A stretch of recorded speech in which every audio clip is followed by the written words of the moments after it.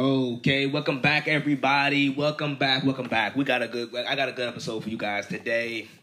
We're gonna get into we got some football talk. We got some good topics today. We got some really good topics today. Pro Football Focus came out with a couple lists. I'm gonna talk about these two lists that Pro Football Focus came out with. I agree with one of them. I think one of them is gonna really highlight one of my points that I've been trying to bring out these last few weeks, and then the other one, I have my questions about. The other one, I have my questions about. We're gonna get to these. We're gonna get to the Pro Football Focus list. And we got a lot to get into. And let's just get into it. We got baseball, college football, a little college football sprinkled into there. So without further ado, let's get into it after this quick break.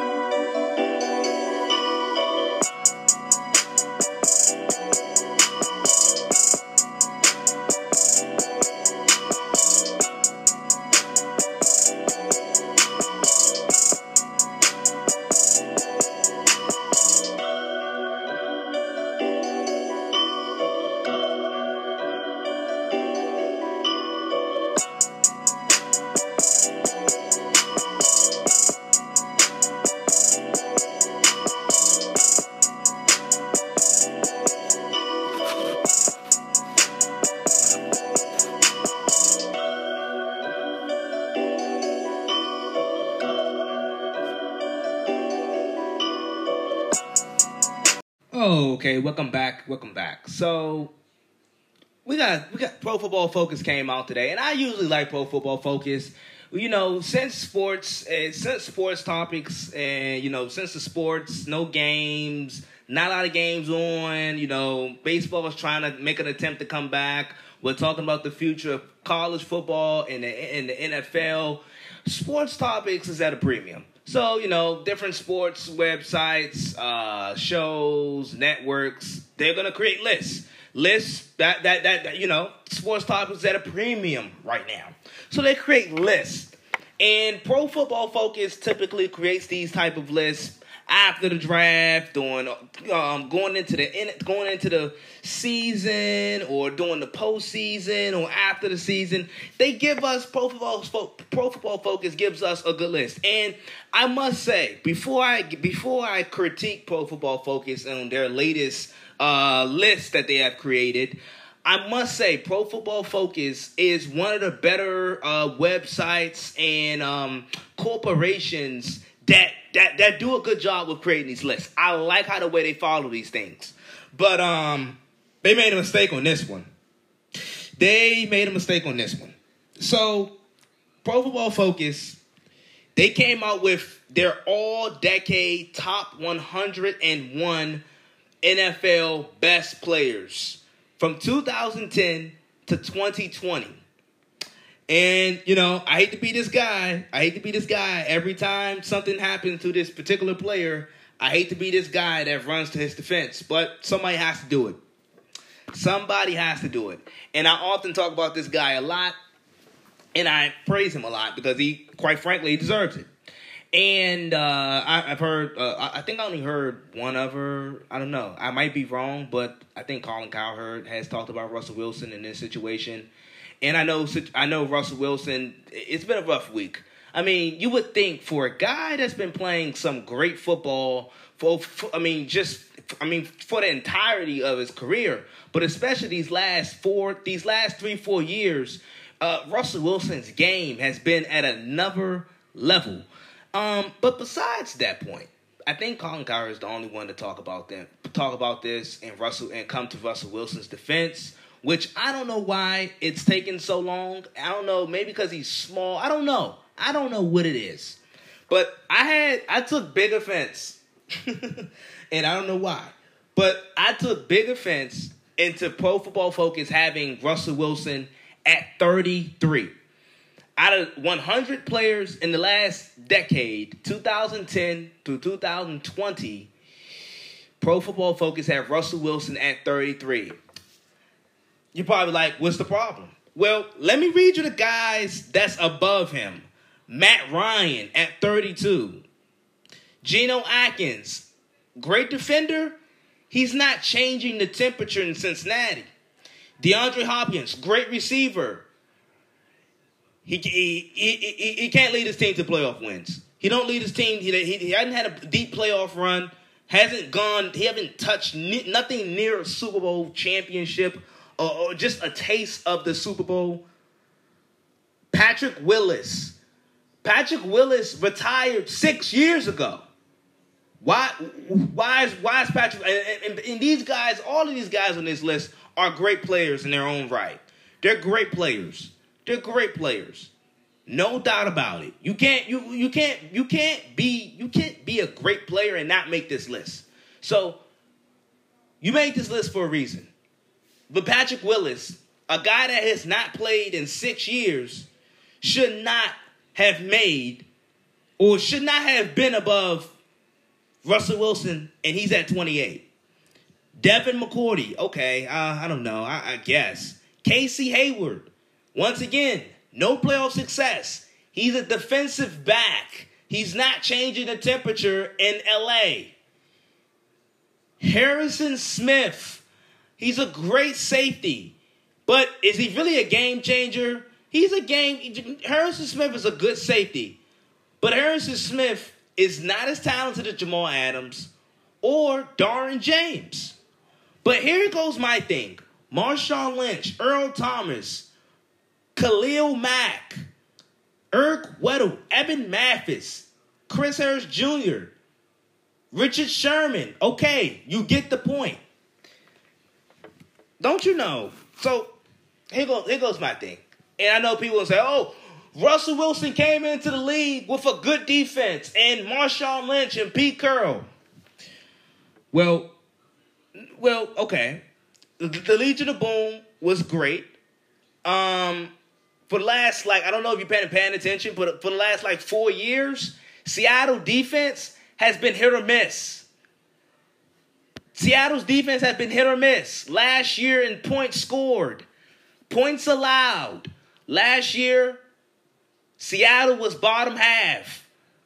In defensive yards given up and yards given up, they were bottom half. I know you guys don't.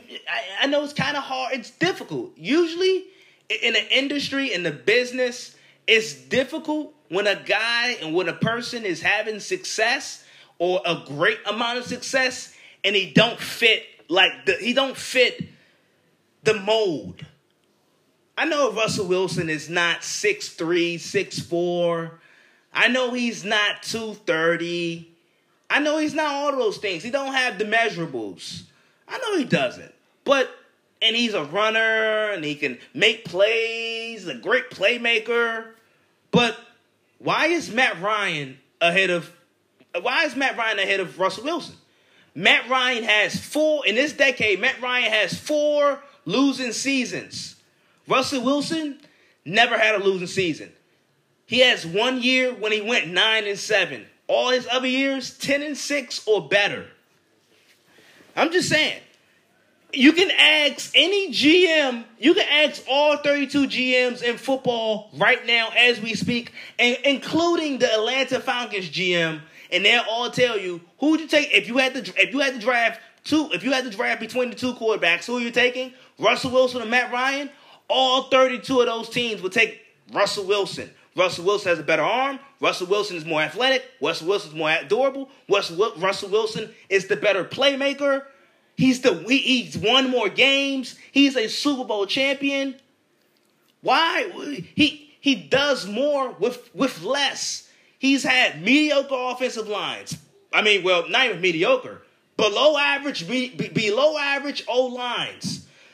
Mediocre receivers. For God's sake, Doug Baldwin was his main target for a couple years. Are you kidding me? He's throwing to guys like Jacob Hollister and making them stars. All I'm saying is, why don't we give Russell Wilson the respect? I don't know. Certain media members just hesitate, or I don't know what it is, but they hesitate to give this guy respect. Guess how many, okay, get this, at the start of the decade, you can probably guess from 2010 to 2020, you can probably guess the team that has the most playoff wins. The New England Patriots. The New England Patriots have the most playoff wins in this last decade. Guess who has the second most playoff wins? The Seattle Seahawks. You think Earl Thomas is a big part of that? Okay, I get it. Earl Thomas, great safety. Richard Sherman, great cornerback. Marshawn Lynch, great running back. These guys are good players, and they're Hall of Fame. Some of those guys are Hall of Fame level players. I get all of that, but they were 7-9 before Russell Wilson got there. Pete Carroll, great collegiate coach, but had the scandal. He left USC, went to Seattle. Seattle had Matt Flynn as their quarterback. Seattle had Marshawn Lynch. Seattle had the Legion of Boom with Cam Chancellor, Earl Thomas, Richard Sherman. He had all those guys. They went 7-9. Pete Carroll had 2 back-to-back losing seasons, 7-9, 7-9. If he does not draft Russell Wilson, he's out of a job. He's out of a job. Just look at how we perceive Seattle. We look at Seattle as a perennial playoff team on a yearly basis. You know why we look at Seattle as a perennial playoff team on a yearly basis? We look at Seattle as a playoff team on a year-in, year-out basis because of Russell Wilson. I'm sorry. There's no more Richard Sherman. There's no more. Well, Marshawn Lynch came back, but he wasn't Marshawn Lynch. There's no Earl Thomas. There's no Cam Chancellor. That's all I'm saying. And then I have a big problem. Not a big problem, but Drew Brees. Drew Brees is ahead of Russell Wilson. And I like Drew Brees. I think Drew Brees is a top 10 quarterback of all time. And people, I get pushback for it, but I think Drew Brees is a top 10 quarterback of all time. I get pushback for it, though. But get this. In this decade, Drew Brees has won 4 playoff games. Russell Wilson has won 9. Drew Brees has 4 losing seasons in this decade. Russell Wilson has 0. Russell Wilson, he didn't, you can't even remember the last time Russell Wilson had a losing season. Oh, my bad. Because he hasn't. Even in college, you can go all the way back into college. He's never had a losing season. This guy is he's a born winner, natural born leader, and I don't know why certain media members in the NFL circle, I don't know why they are afraid to give Russell Wilson his props.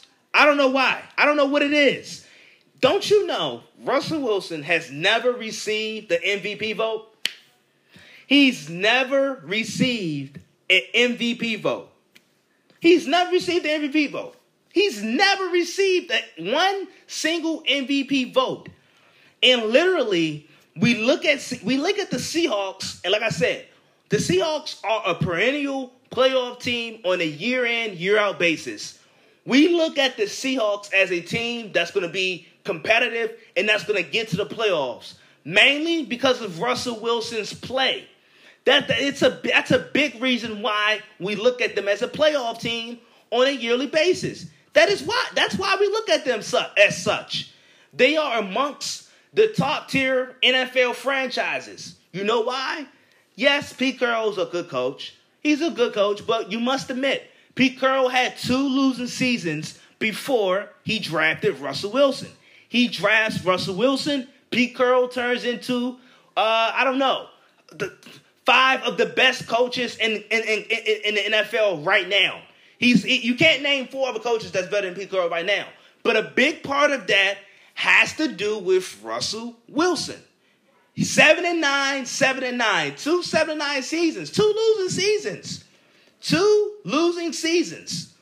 You draft Russell Wilson, you win playoff games, you eventually win a Super Bowl, and you continue to have success even with mediocre defenses, with below average offensive lines and below average receivers. You continue to have success. What's the common denominator? Russell Wilson, folks. Russell Wilson. What's the common denominator? Russell Wilson. And he hasn't received one single MVP vote. One single MVP vote.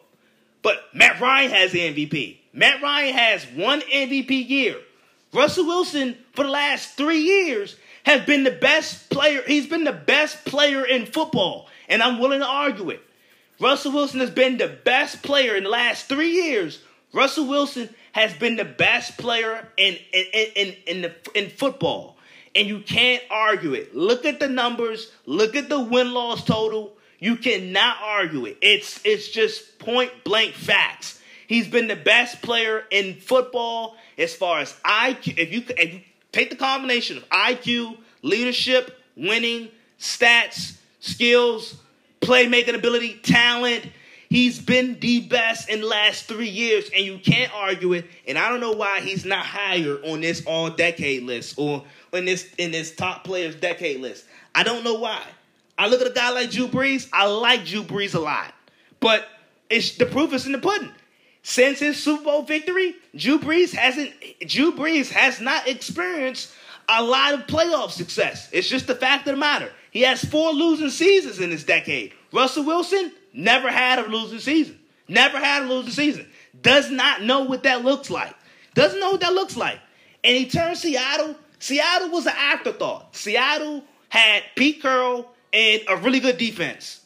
That's what they were known for. A really good defense and Pete Carroll. Pete Carroll was a celebrity at USC. He was a celebrity coach at USC, and that's what Seattle was known for.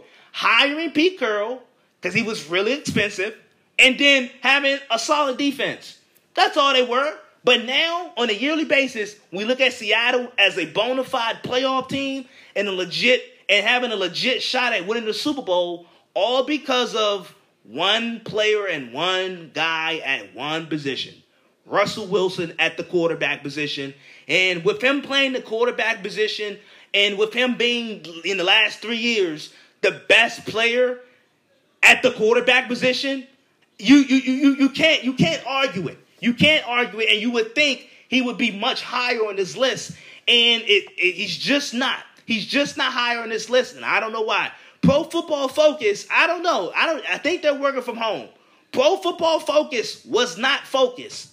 I don't know. They may not have been focused. Pro Football Focus was not focused. Russell Wilson should be definitely higher on this list. I see defensive tackles, defensive ends, and those are great players. Don't get me wrong; those are great players. But they're not changing they're not changing the meter. They're not changing the course and the value of their franchise. J.J. Watt is a great player. He's gonna be a Hall of Fame level player. But J.J. Watt is not winning the Texans Super Bowls. Simple as that. Simple as that. I'll catch you guys after a quick break. We're gonna talk about more Pro Football Focus. Now they did put out a list that I like, so I'm gonna be changing my temper. I'm gonna be changing my tone a little bit because I like the list that they came out with. I'm gonna catch you guys right after this quick break.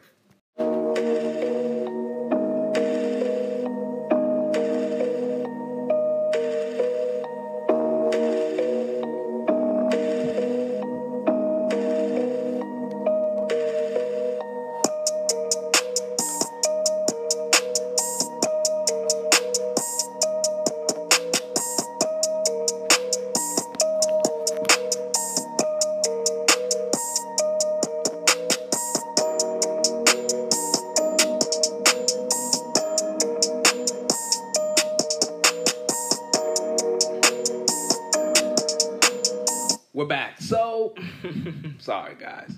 I was up there. But I mean, just think about it. I mean, just really sit back and think about it. It should be no reason why Russell Wilson is at 33 and some of those guys are ahead of him. And it's like I said, it's nothing against those players because they're great players. But the quarterbacks that they had in front of him, you guys already know. I did the Aaron Rodgers comparison, but the quarterbacks, literally for the last, from 2010 to 2020 to now, there's only, as far as success and winning, There's only been one that's only been one quarterback that's done it more, and that's been Tom Brady. But everybody else, they fall under Russell Wilson like a limbo. They fall under Russell. Everybody else falls under Russell Wilson like a limbo. And I just find it crazy. I found it quite embarrassing, and just I don't know. Maybe the media is jelly. I don't know. But Russell Wilson should not be that low. And the guys that they had in front of him is like, he turned an irrelevant franchise into a bona fide top tier franchise that wins on a yearly basis. That's just me. But Pro Football Focus, I did like a list that they came out with. Now, Pro Football Focus came out with their top most improved offensive lines this upcoming season. And what do you know? Pro Football Focus had the Browns at number 1, the Miami Dolphins at 2, the Jets at 3, the Denver Broncos at 4, and the New York Giants at 5. So those were the teams that Pro Football Focus picked as the most improved offensive lines. Mind you, so remember the teams that I said. So Cleveland, I told you guys, Cleveland's going to have a better year with a better O-line. Baker has better protection around him. Kevin Stefanski, as a coach, will, I think, schematically would help Odell and Jarvis Landry and those Browns weapons. I think schematically, Kevin Stefanski will help. Granted, it will take some time for the Browns to get adapted to the new system, but I think it will work and pan out at the end. The Dolphins, I picked the Dolphins to go 8-8 this year. The Dolphins have an improved offensive line. Now, whether they play Ryan Fitzpatrick or Tua, in my opinion, I think they should play Ryan Fitzpatrick. They should with Tua. This should be more of an 8 to 10 year thing instead of a 1 or 2 year thing. They should be looking longevity with Tua. The Jets, I'm not so high on because I saw their schedule, but they have an improving offensive line. And the Denver Broncos, I'm going to talk more about them, but I like the Denver Broncos, and I told you guys that the Denver Broncos have a chance to finish 10-6 in second, and they're probably finished. They won't win the division. They won't win the AFC West over Kansas City, but I think Denver Broncos can easily go 9-7, 10-6, and finish second in the AFC West. And then the Giants, I told you, I like their O-line. I like the way they drafted their O-line on draft night or after draft night. I told you guys that about the Giants. But with Pro Football Focus, now I do agree with this list. This list was not hard to agree upon. The Browns with Baker and this improved offensive line. This is why I think the Browns will have an improved year along with Baker. I think Baker will have an improved year. I think he will get better. Offensive line got better. So I think Kevin Stefanski with his scheme coming from Minnesota, he already had 2 good receivers in Minnesota. That's the case here in Cleveland with Odell and Jarvis Landry. And then he has 2 good running backs. So he's gonna definitely set up the run. But then I think schematically, the passing plays, the passing options, Baker reads I think it will become much easier. And this is why I think the Browns will improve. Their defense was really not the problem last year. Their defense was fine last year. They upgraded. They upgraded a little bit in the secondary. A little needed because they were getting older at the safety position. But the defense wasn't the problem for the Browns last year. Offensively and scheme-wise, the Browns, it didn't all mesh. It didn't all mesh last year for the Browns. I think with Kevin Stefanski, the scheme, the system that he's bringing, Baker, and the weapons that's there in Cleveland, and then the improved offensive line, I think the Browns will finish 9-7, and this is why I think the Browns will have an improved year, along with Baker. I think Baker will have an improved year. Now, the most improved offensive lines, I told you, I like, and it's 3 teams on this list that I really like. Cleveland, Miami, let I'm not going to say I really like Cleveland. I more so like their roster and I like the weapons that they have. But I got to see. I actually have to see what's going to happen. But the moves that Brian Flores made with the Miami Dolphins, I like. And the Denver Broncos, I like. So I agree with that list on Pro Football Focus. Pro Football Focus, I feel like they got that list right. That was a great list that they put together. Most improved offensive lines, Browns at 1, Dolphins at 2, Jets at 3, Broncos at 4, and Giants at 5. I agree with those lists. I agree. Now, I noticed a trend in the league. And I've been gravitating towards this point for a while now. Even I would say even throughout last year, I started to notice this point last year with younger quarterbacks. Because I often talk about quarterbacks. I talk about quarterbacks on this podcast a lot. The value of quarterbacks, me evaluating quarterbacks to my own judgment and what I see as far as the eye test. This is what I see. Now, look at second-year quarterbacks. The last 3 years, there's a trend in this league with second-year quarterbacks. Last 3 years. Look at this.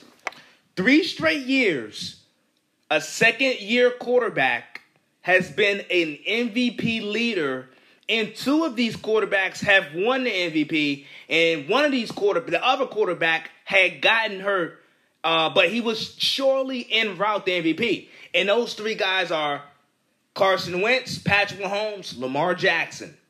And they all 3 had somewhat similar paths. Now get this. Mahomes won MVP second year. Lamar Jackson, of course, won MVP his second year. Carson Wentz, he was the MVP leader throughout most of his second year, but got hurt, and so he didn't win MVP. But he was definitely on. If Carson Wentz don't get hurt, he wins MVP. That's the fact of the matter. If Carson Wentz doesn't sustain that ACL injury, he wins MVP. Simple as that. So you get my point. So the last 3 years, second-year quarterbacks have really thrived and exploded onto the scene. But get this. All 3 of those guys either struggled their first years or did not play. Carson Wentz, for the first half of his rookie year, it was pretty decent. It was pretty good. The second half of his rookie year was downhill. He did not play well. He struggled, and the Eagles struggled. Lamar Jackson, he was very dynamic. He exploded onto the scene. He had a good Baltimore defense, a good Baltimore running game, John Harbaugh, good coach. But San Diego caught up to him in the playoffs for the second time. The second time that same year. The Chargers caught on to Lamar. Lamar really struggled in that game, in that playoff game. And then in Patrick Mahomes' case, he didn't play much. Patrick Mahomes didn't play much. When Kansas City had Alex Smith, Mahomes he only started 1 game. That was week 17. That was the last week of his rookie year. He started 1 game, and that was the last week of his rookie season. And, he exploded onto the scene. So, Mahomes, he showed some flashes of his arm and his talent and what he can do. That 1 game that he started. And same thing with Lamar and Carson Wentz. You get the point there. But then, Wentz had an amazing breakout year, leading the Eagles to an 11-2 record. He led the Eagles to an 11-2 record and was playing some really good football. Carson Wentz was playing some really good football. His touchdown interception ratio was good. His completion percentage was good. And that was the year that was the year that Carson Wentz shown us he was a top 5 quarterback talent, and he had what it take to be an MVP caliber quarterback, and he showed off how well he can throw the deep ball. That was where he had he threw the deep ball really well that year. And he showed us how good he could be. The only thing with Carson Wentz is his health is a question mark. Patrick Mahomes' second year, he thrown for 50 touchdowns. The Chiefs were practically impossible to stop on offense. You could not stop the Chiefs on offense. Mahomes had a great rookie year. If it wasn't for Dee Ford hopping off, being off sides, the Chiefs the Chiefs go to the Super Bowl and they have a shot to win the Super Bowl with Patrick Mahomes' first year starting. This first full season starting, he could have went to the Super Bowl and won the damn thing. And then Lamar last year. Lamar broke the rushing record for a quarterback and won MVP. Also, he got better as a thrower. That was the main point that I wanted to see. Got better as a thrower, and then he took his escapability and his athleticism to a whole new level. So, all three show signs of being dynamic. All three are mobile. All three have strong arms. All three show some type of form or fashion of dynamic. Oh, he has it. Oh, Mahomes, his arm is crazy. Lamar makes you look stupid. Carson Wentz throws a great deep ball. All three of them showed signs of being really good, and they popped. They had an MVP type year 2. So this leads me to second-year quarterbacks that I think will pop. These are the second-year quarterbacks in the league that I think will pop. These are the second-year quarterbacks. Now, I'm going to tell you there's only two quarterbacks that I think are going to be really good this year. There's two second-year quarterbacks that I think will have really good years. They will have, I'm not going to say MVP type years, but they will have a really good year, and one of these two quarterbacks will lead their team to the playoffs. Book it. Now, I'm gonna read you off the second-year quarterbacks, and we're gonna play the game. We're gonna play the process of elimination game.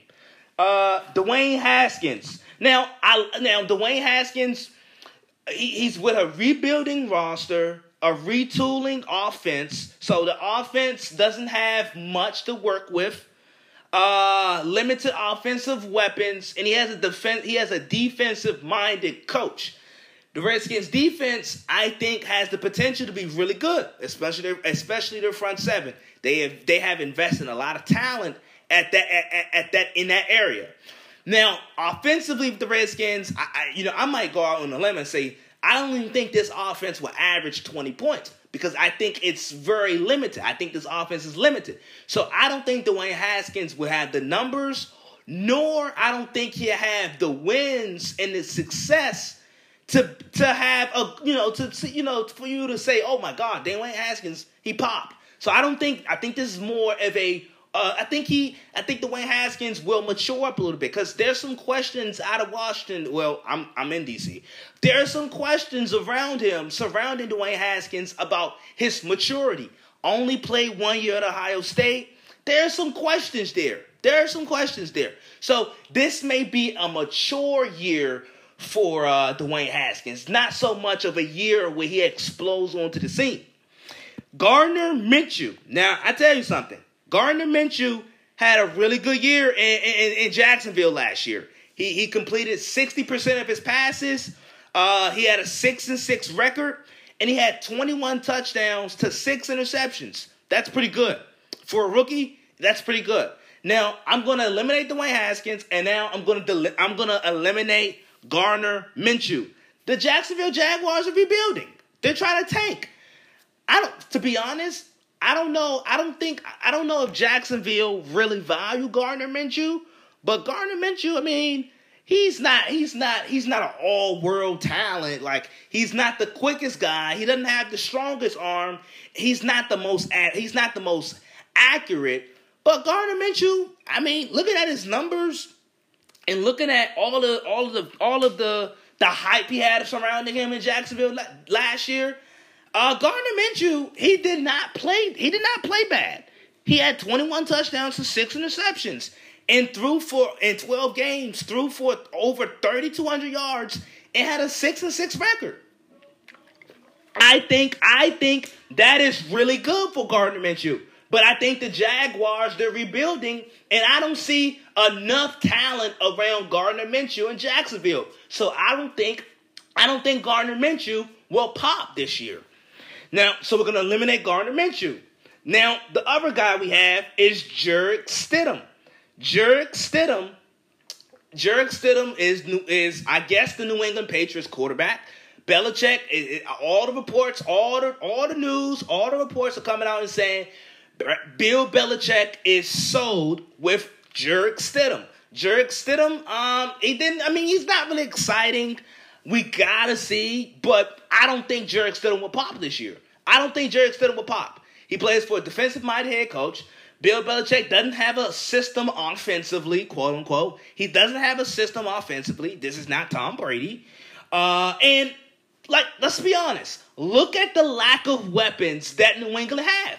New England lack playmakers. I talked about this a couple weeks ago when we were talking about New England playmakers and the lack thereof.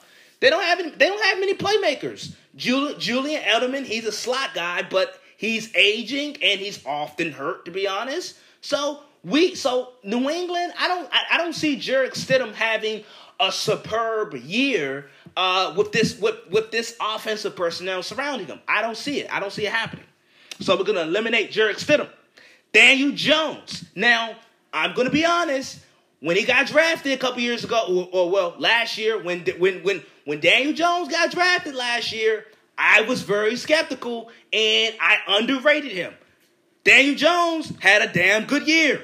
Daniel Jones completed over 60% of his passes. He threw just over 3,000 yards. 24 touchdowns to 12 interceptions. Now, he does have a turnover problem. He does have a fumbling issue and problem that he would eventually have to get over, but that's fixable. He was a rookie. Those are things that you can fix. Now, like I said, I underrated Daniel Jones coming into this year. I underrated him. I'm not afraid to admit it. I was wrong. I was wrong on Daniel Jones. He turns out to be better than what I thought. He's much more talented than what I thought. He's just much more talented as I thought. But let's get it straight. The Giants have a young O-line, and let's be honest. The Giants, I don't think they're not as talented as the Eagles or the Cowboys in their division. So I don't think Daniel Jones will have enough success. And let's be honest. Saquon Barkley is their offense. Saquon Barkley is their guy. He's the face of their franchise. So if any type of success was to come the Giants' way, I would assume Saquon Barkley would be a big part of that. So we're going to eliminate Daniel Jones. Now, this leaves us with Drew Lock and Kyler Murray. These are the two quarterbacks. These are the two second-year quarterbacks that I think will pop. I think both of these quarterbacks have the ability to pop. Now, I'm going to tell you the team that I think is going to have the better record. I think the Denver Broncos are going to have the better record. The Broncos are going to have a better record than the Cardinals. Look at the division that the Cardinals play in. The Cardinals play in the tough NFC West. They play in the NFC West with San Francisco. Oh, yeah, they went to the Super Bowl last year. And then they play in the division with Seattle and Russell Wilson. I don't know if you heard, they've been pretty good lately. And then the Rams. I don't think the Rams are a playoff team, but the Rams are still a really solid team. So I think the best case scenario, which I predicted, I predicted 8-8 for the Cardinals. I predicted more 8-8, but the best case scenario, they go 9-7. Let's just say best case scenario, Cardinals finish third place and they go 9-7. I feel like that would be a good year for Kyler Murray in his first year with DeAndre Hopkins. So that's what I feel about Kyler Murray and the Arizona Cardinals. I think he'll pop, but I think the Broncos had the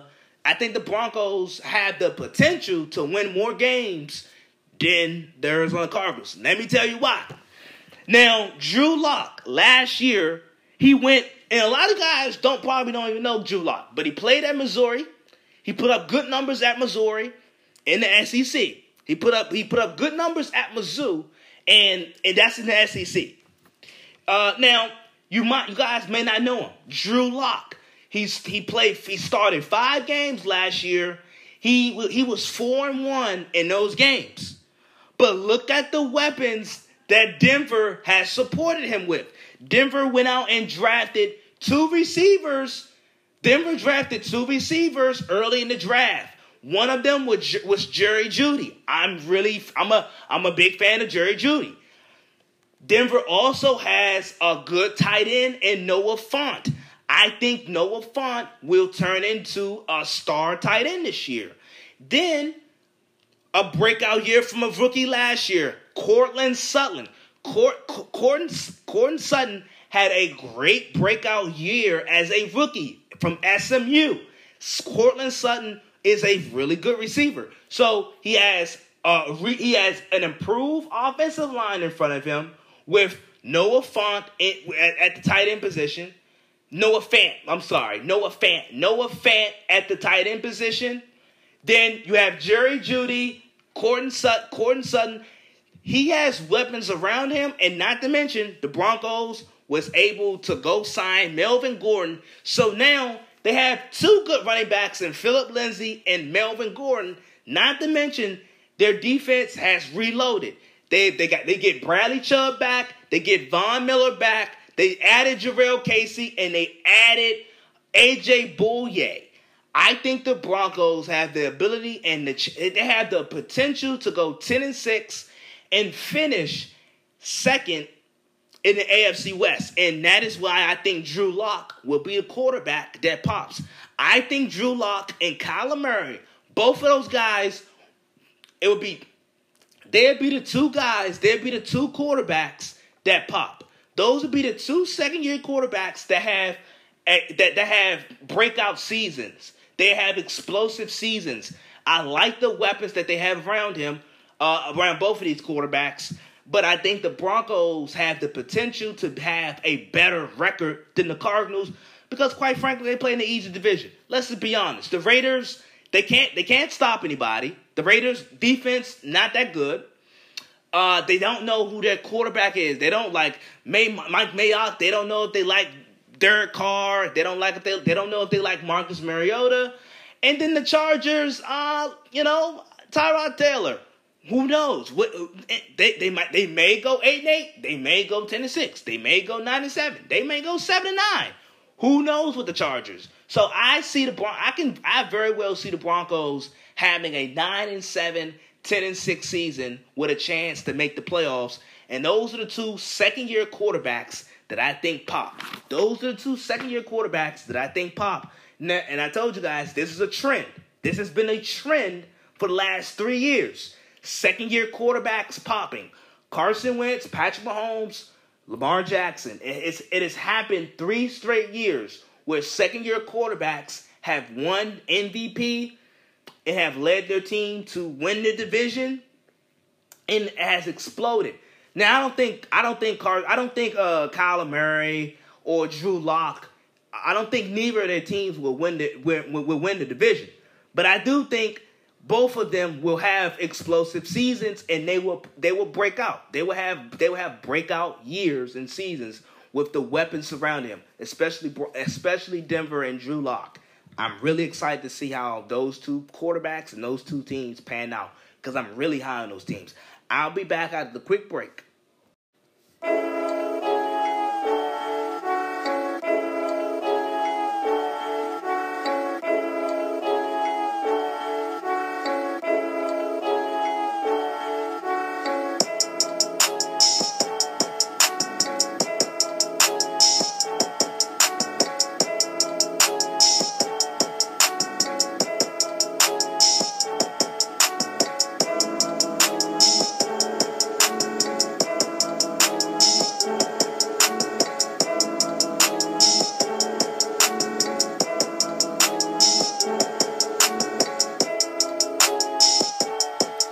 So, so this is just me. This is just me and how I embody myself.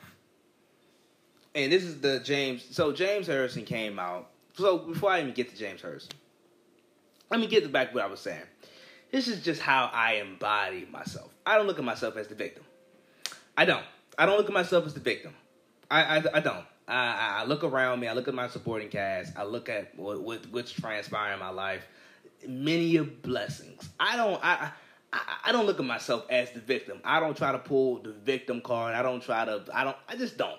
And and to be honest, it's just not cool. And plus, there's people that are victims, and I'm just not. There's a lot of people that don't have.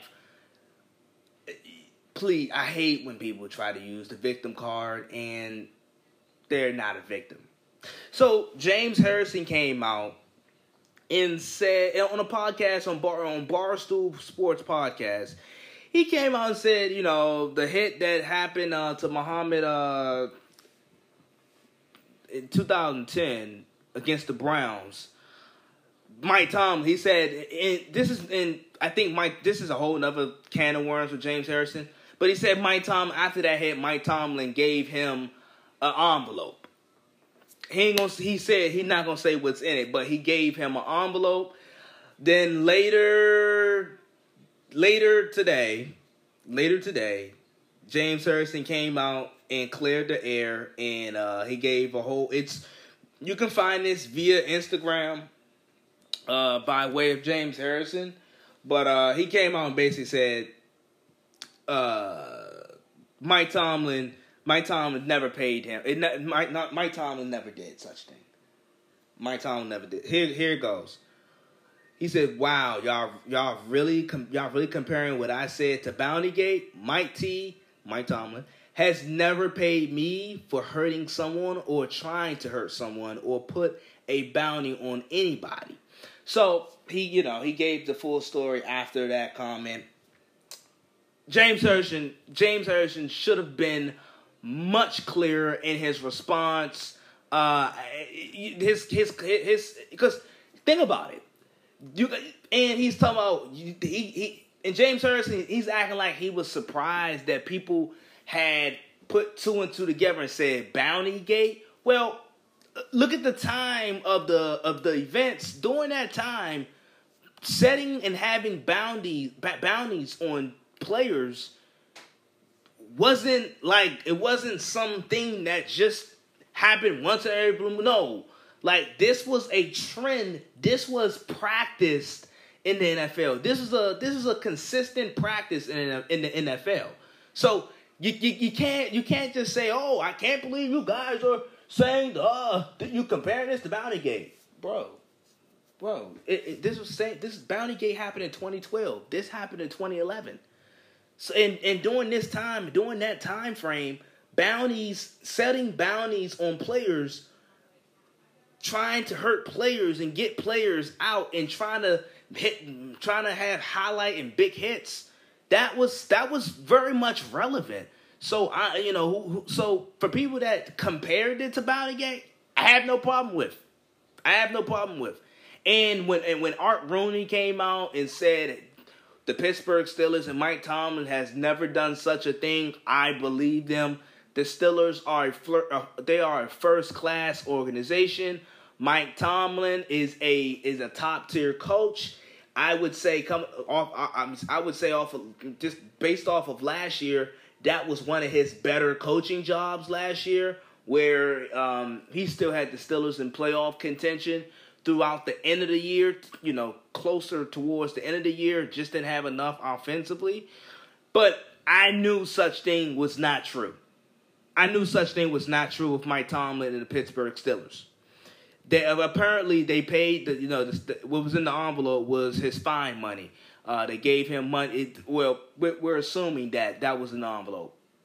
The Steelers was paying James Harrison fine because James Harrison would get fined for that hit back in 2011, I assume. He would get fined for that hit, and the Steelers paid for his fine. Now, boy, oh boy, the reason why I mentioned the victimhood thing or I did the analogy as far as victims and who plays victims, and you shouldn't try to play a victim. Who do you know? And before I even like dig deep into this, I like Sean Payton. I like the Saints. I like Drew Brees. I like what they stand for as an organization. I like New Orleans Saints. But there's too many instances where Sean Payton he puts himself and the Saints and they into this victim role. Like they play victim, they cry victim. And with James Harrison comments, you know who came out? Sean Payton came out and said, "Hey, I'll Bounty Gate that happened damn near 8 years ago,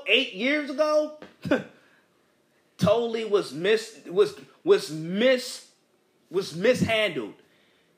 He brung up the point about Bounty Gate. Mind you, Sean Payton served his suspension years ago. The Saints and those players that were involved, they served their suspensions. Greg Williams, Sean Payton, they served their suspensions already. And Sean Payton brings it back up. Nobody was thinking about Bounty Gate until Sean Payton brung it back up. And then he talks about how the NFL, it's going to go under the carpet because of the Steelers and all. I said, oh my gosh. This is another episode of the Saints and Sean Payton crying wolf, playing victim. And, I'm sorry I got to do it, but the pass interference rule, that whole replay rule for the pass interference, that's because of the Saints. And I don't know why the NFL has to like dummy itself down and try to nurture the Saints. Okay, yes, I understand. That pass interference call that happened in the NFC Championship game, yes, it was a pass interference call. Everybody saw that. Stevie Wonder could have saw that. But that didn't cost the Saints that game. That was not the reason why the Saints lost that game. That was not the reason why the Saints lost that game. That's not. It's not the reason why they lost that game. The reason why the Saints lost that game is because Drew Brees had a turnover in overtime, and the Saints defense was unable to stop the Rams. That pass interference call, Saints still had the lead. Saints got the lead. Rams got to go down and score. The Saints defense didn't stop them. Okay, game goes to overtime. The game goes to overtime. Drew Brees have the ball. The Saints have the ball.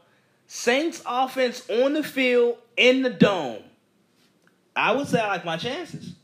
I got Drew Brees overtime with a chance to go to opportunity to go to the Super Bowl. I like my chances. What does Drew Brees do? Drew Brees, he throws the interception. He caught Drew Brees, the turnovers. And then what happens to the Saints defense? The Rams go down and score on the Saints defense again. So that didn't cost the Saints, like that pass interference call, it didn't cost them the game. You know what cost them the game? Bad judgment by Sean Payton.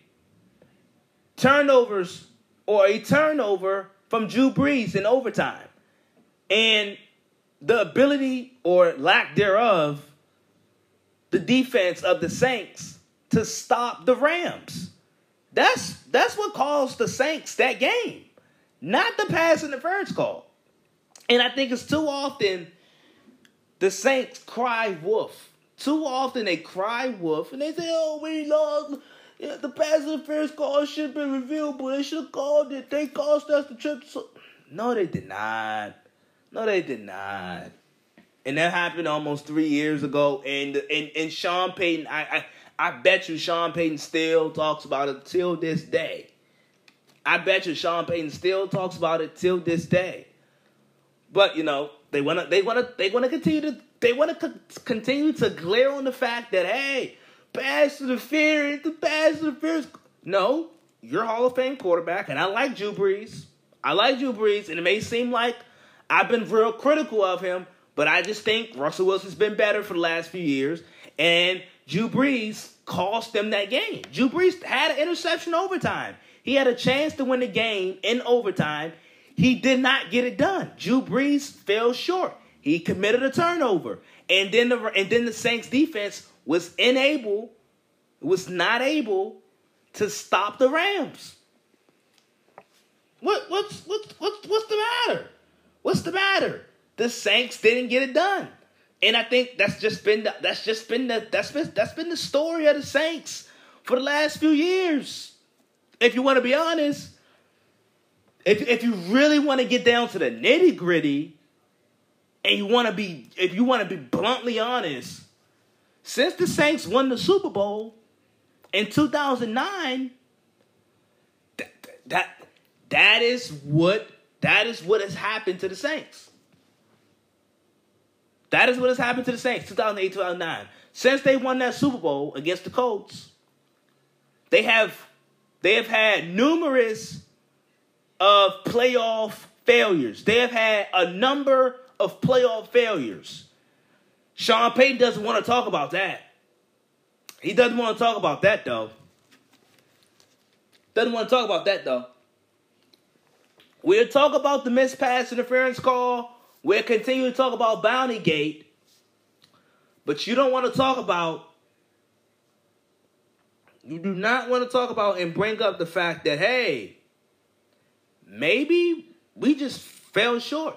You don't want to talk about the playoff failures of Drew Brees and Sean Payton in the last 8 years. We don't want to talk about that, though. We're not going to talk about it. But if you want to be bluntly honest, we could talk about that. Not a pass interference call that was obvious but was missed. But that pass interference call did not cost you the game. They need to get that out of their head. Out of their minds. That did not cost you the game. Drew Brees committed a turnover, and your defense not being able to get stops against the Rams in overtime, in the fourth quarter, and in overtime. That's what cost you the game. But we're not going to talk about that, though. So, we have college football, Lincoln Riley. I heard what he had to say as far as COVID-19 and the future of this upcoming college football season. He thinks that there will be a college football season, and I'm just gonna reiterate this. I think I said this last week. I think there will be some sort of college football season. Now, whether or not there may not be out of conference games. There may be just 10 conference games. Who knows? But I do think there will be a college football season. Now, I don't know if all of the college football programs will play, but I think a good fairly amount will be able to play. And this goes back to my point. Certain states have been hit harder than certain states. Certain regions haven't been certain regions in the country has not been affected much. Some states down south don't know what social distancing is. That's just the fact of the matter. Because they haven't had to take that route. Some states down south don't need social distancing because their numbers are not that bad. Their numbers are not bad. Their numbers are not as high. So social distancing is not a such thing in certain states. Now, upstate, like New York and New Jersey, they have need every type of procedure, social distancing, stay at home. Everybody has needed that in some form or fashion upstate. Down south, not so much. And this is what and that goes back to my point. It's just the icing on the cake for my point. Certain states, conservative governors, they're going to open back states.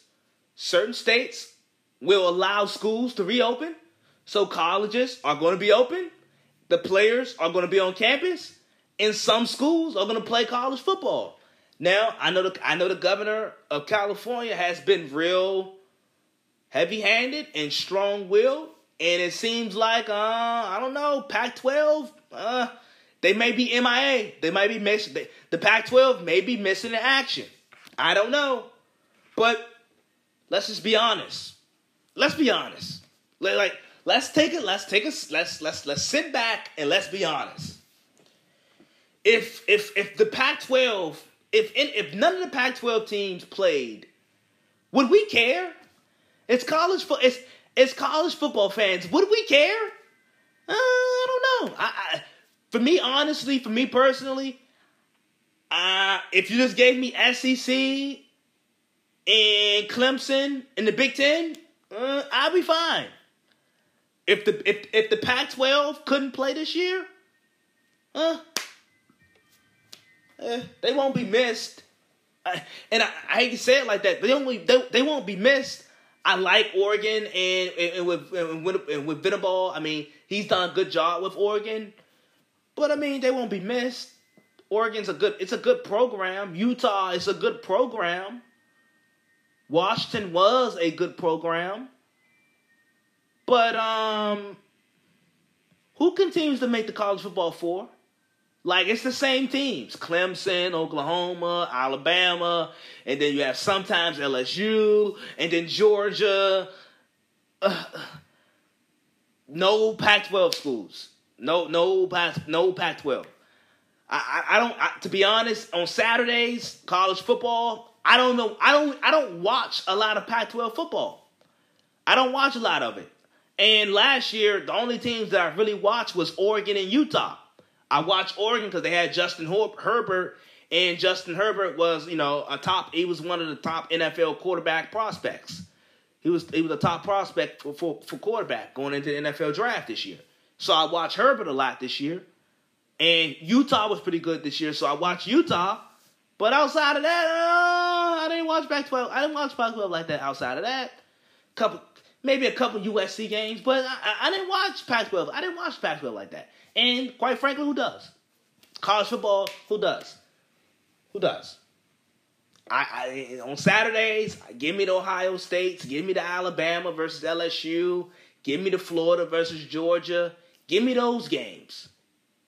So if the Pac-12 wouldn't be able to play, wouldn't be missed. Wouldn't have a major effect on me. But what I've been reading, like I said, I've been reading some articles, trying to stay fresh on this topic as far as sports in this country and the future of it going into the fall, going into the summer and then the fall. I've been trying to, stay fresh on it.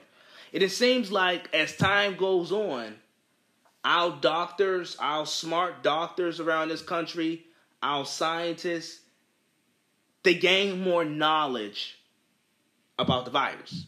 Now, apparently, warmer weather helps kill the virus.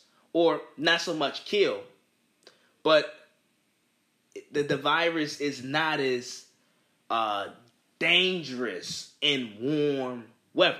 Warm weather kills it. Or warm weather deteriorates COVID-19. It deteriorates the virus. Warm weather, it's beneficial. It's beneficial. It helps the virus go away. Warmer weather. So scientists, our scientists, as time goes on, they're getting more knowledge.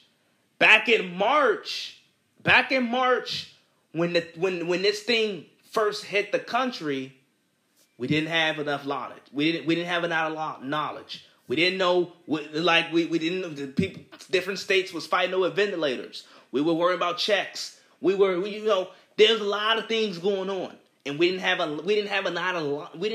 lot of knowledge about this virus. So back in March, back 2 months ago, if you caught COVID-19, I'm sure it was much more severe. If you catch I'm not saying if you catch COVID-19, it's not bad now. But if you catch COVID-19 right now, it's not as severe because as time gone on, we have gained more knowledge. Now, obviously, you don't want to catch it.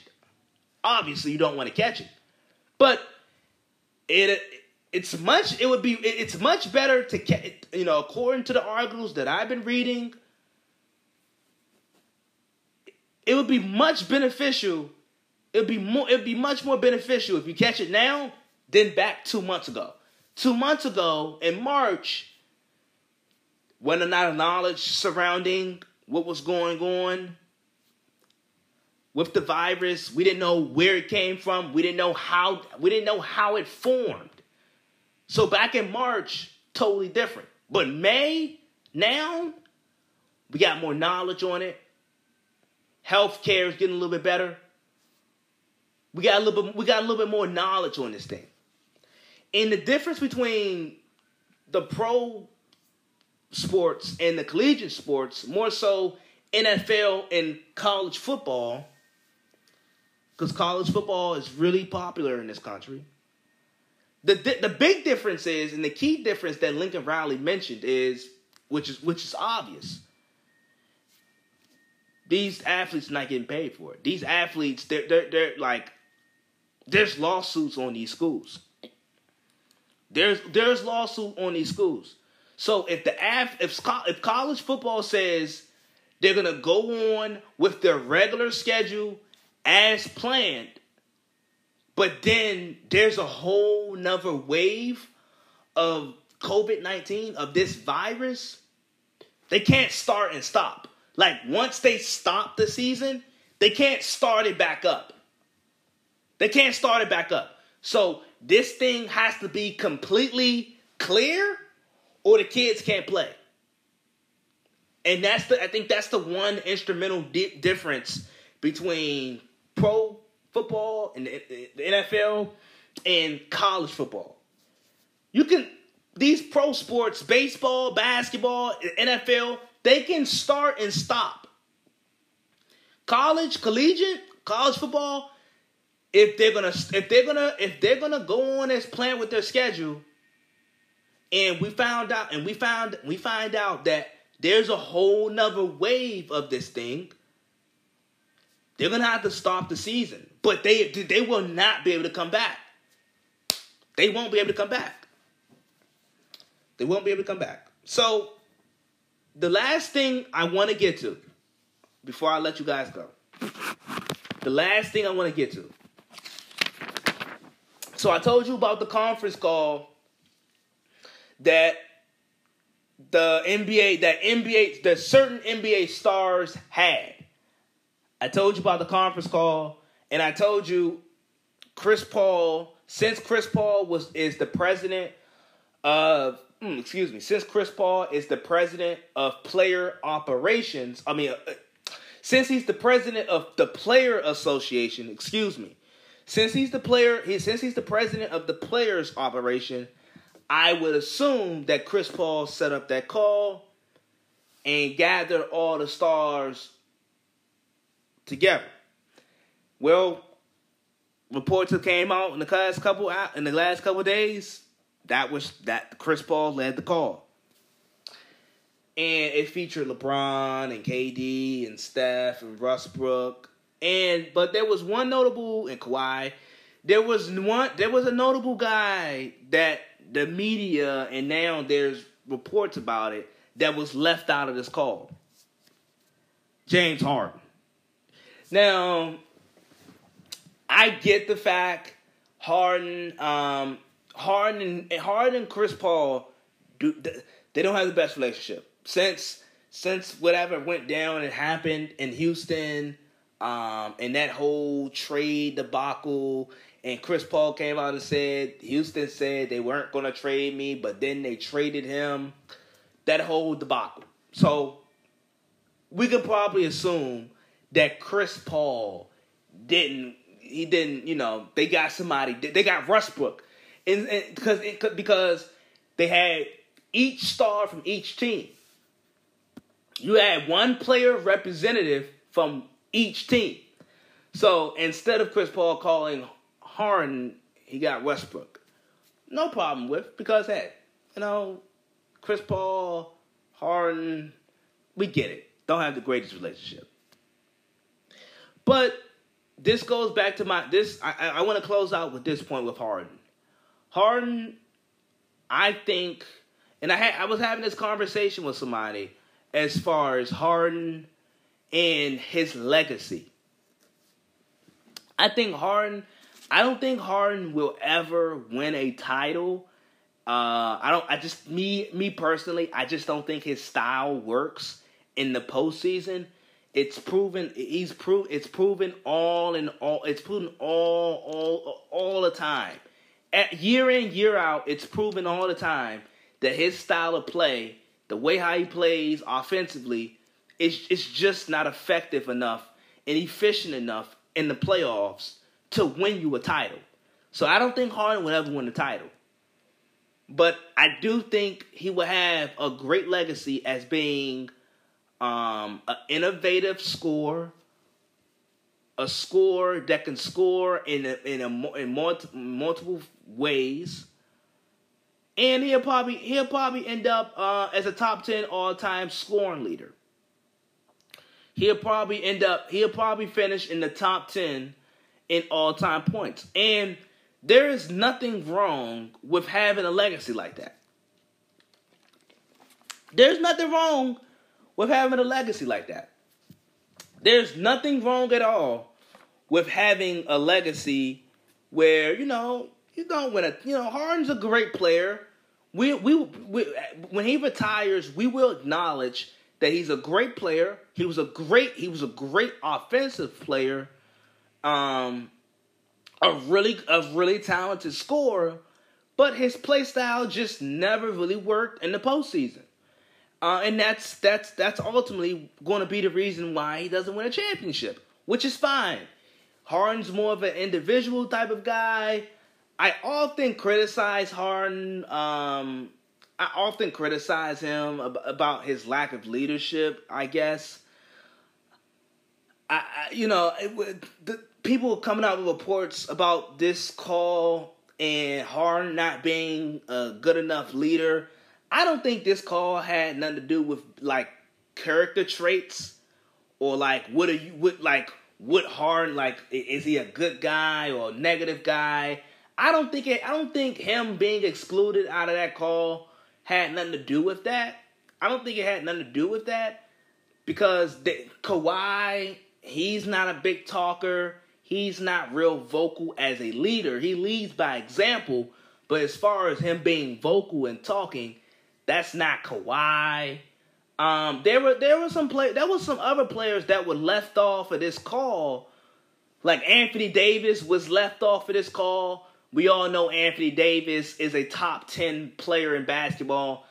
Some will argue a top 5 player in basketball.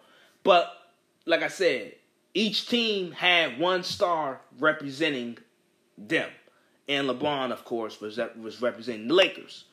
So Harden wasn't the only star that was left off, but I guess since Chris Paul's the president of the Players Association, and Harden was his teammate, and they know there's a possible rift between Harden and Chris Paul. There's reports and stories coming out now, but not like I said, not every superhero wears a cape. Not everybody is going to be a player, a top 5 all-time player that wins a bunch of championships, a bunch of MVPs, and has a lot. a lot of guys not a lot of guys gonna be like that. I think Harden eventually when he retires, when he chooses to retire, and he's not old. Harden is still he's still in his prime, very much in his prime. I think he'll retire with a good legacy. It's nothing wrong with that. It's nothing wrong with that. There's a lot of players that have scored a lot of points, that were really good offensively, really explosive offensively, and retired with a good legacy. Yeah, I like Harden. I like Harden. His game is a little hard to watch with the fouls, and his game is a little hard to watch. I know the internet. They typically they randomly take shots at Harden because of his travel and his step back jumper. But I find it to be innovative. So that would be it. Thank you guys for tuning in, listening to another episode of the Isaiah Kid Podcast, the IKP. The last 2 episodes of The Last Dance doc. They air this upcoming Sunday. I cannot wait. I'm gonna give you guys my thoughts, my opinions on what I saw, what I've learned from the doc. In all, and I'm gonna react to the last 2 episodes of the last doc on the next episode on the next episode of this podcast. But thank you guys for streaming on Spotify, Apple Podcasts, iHeartRadio.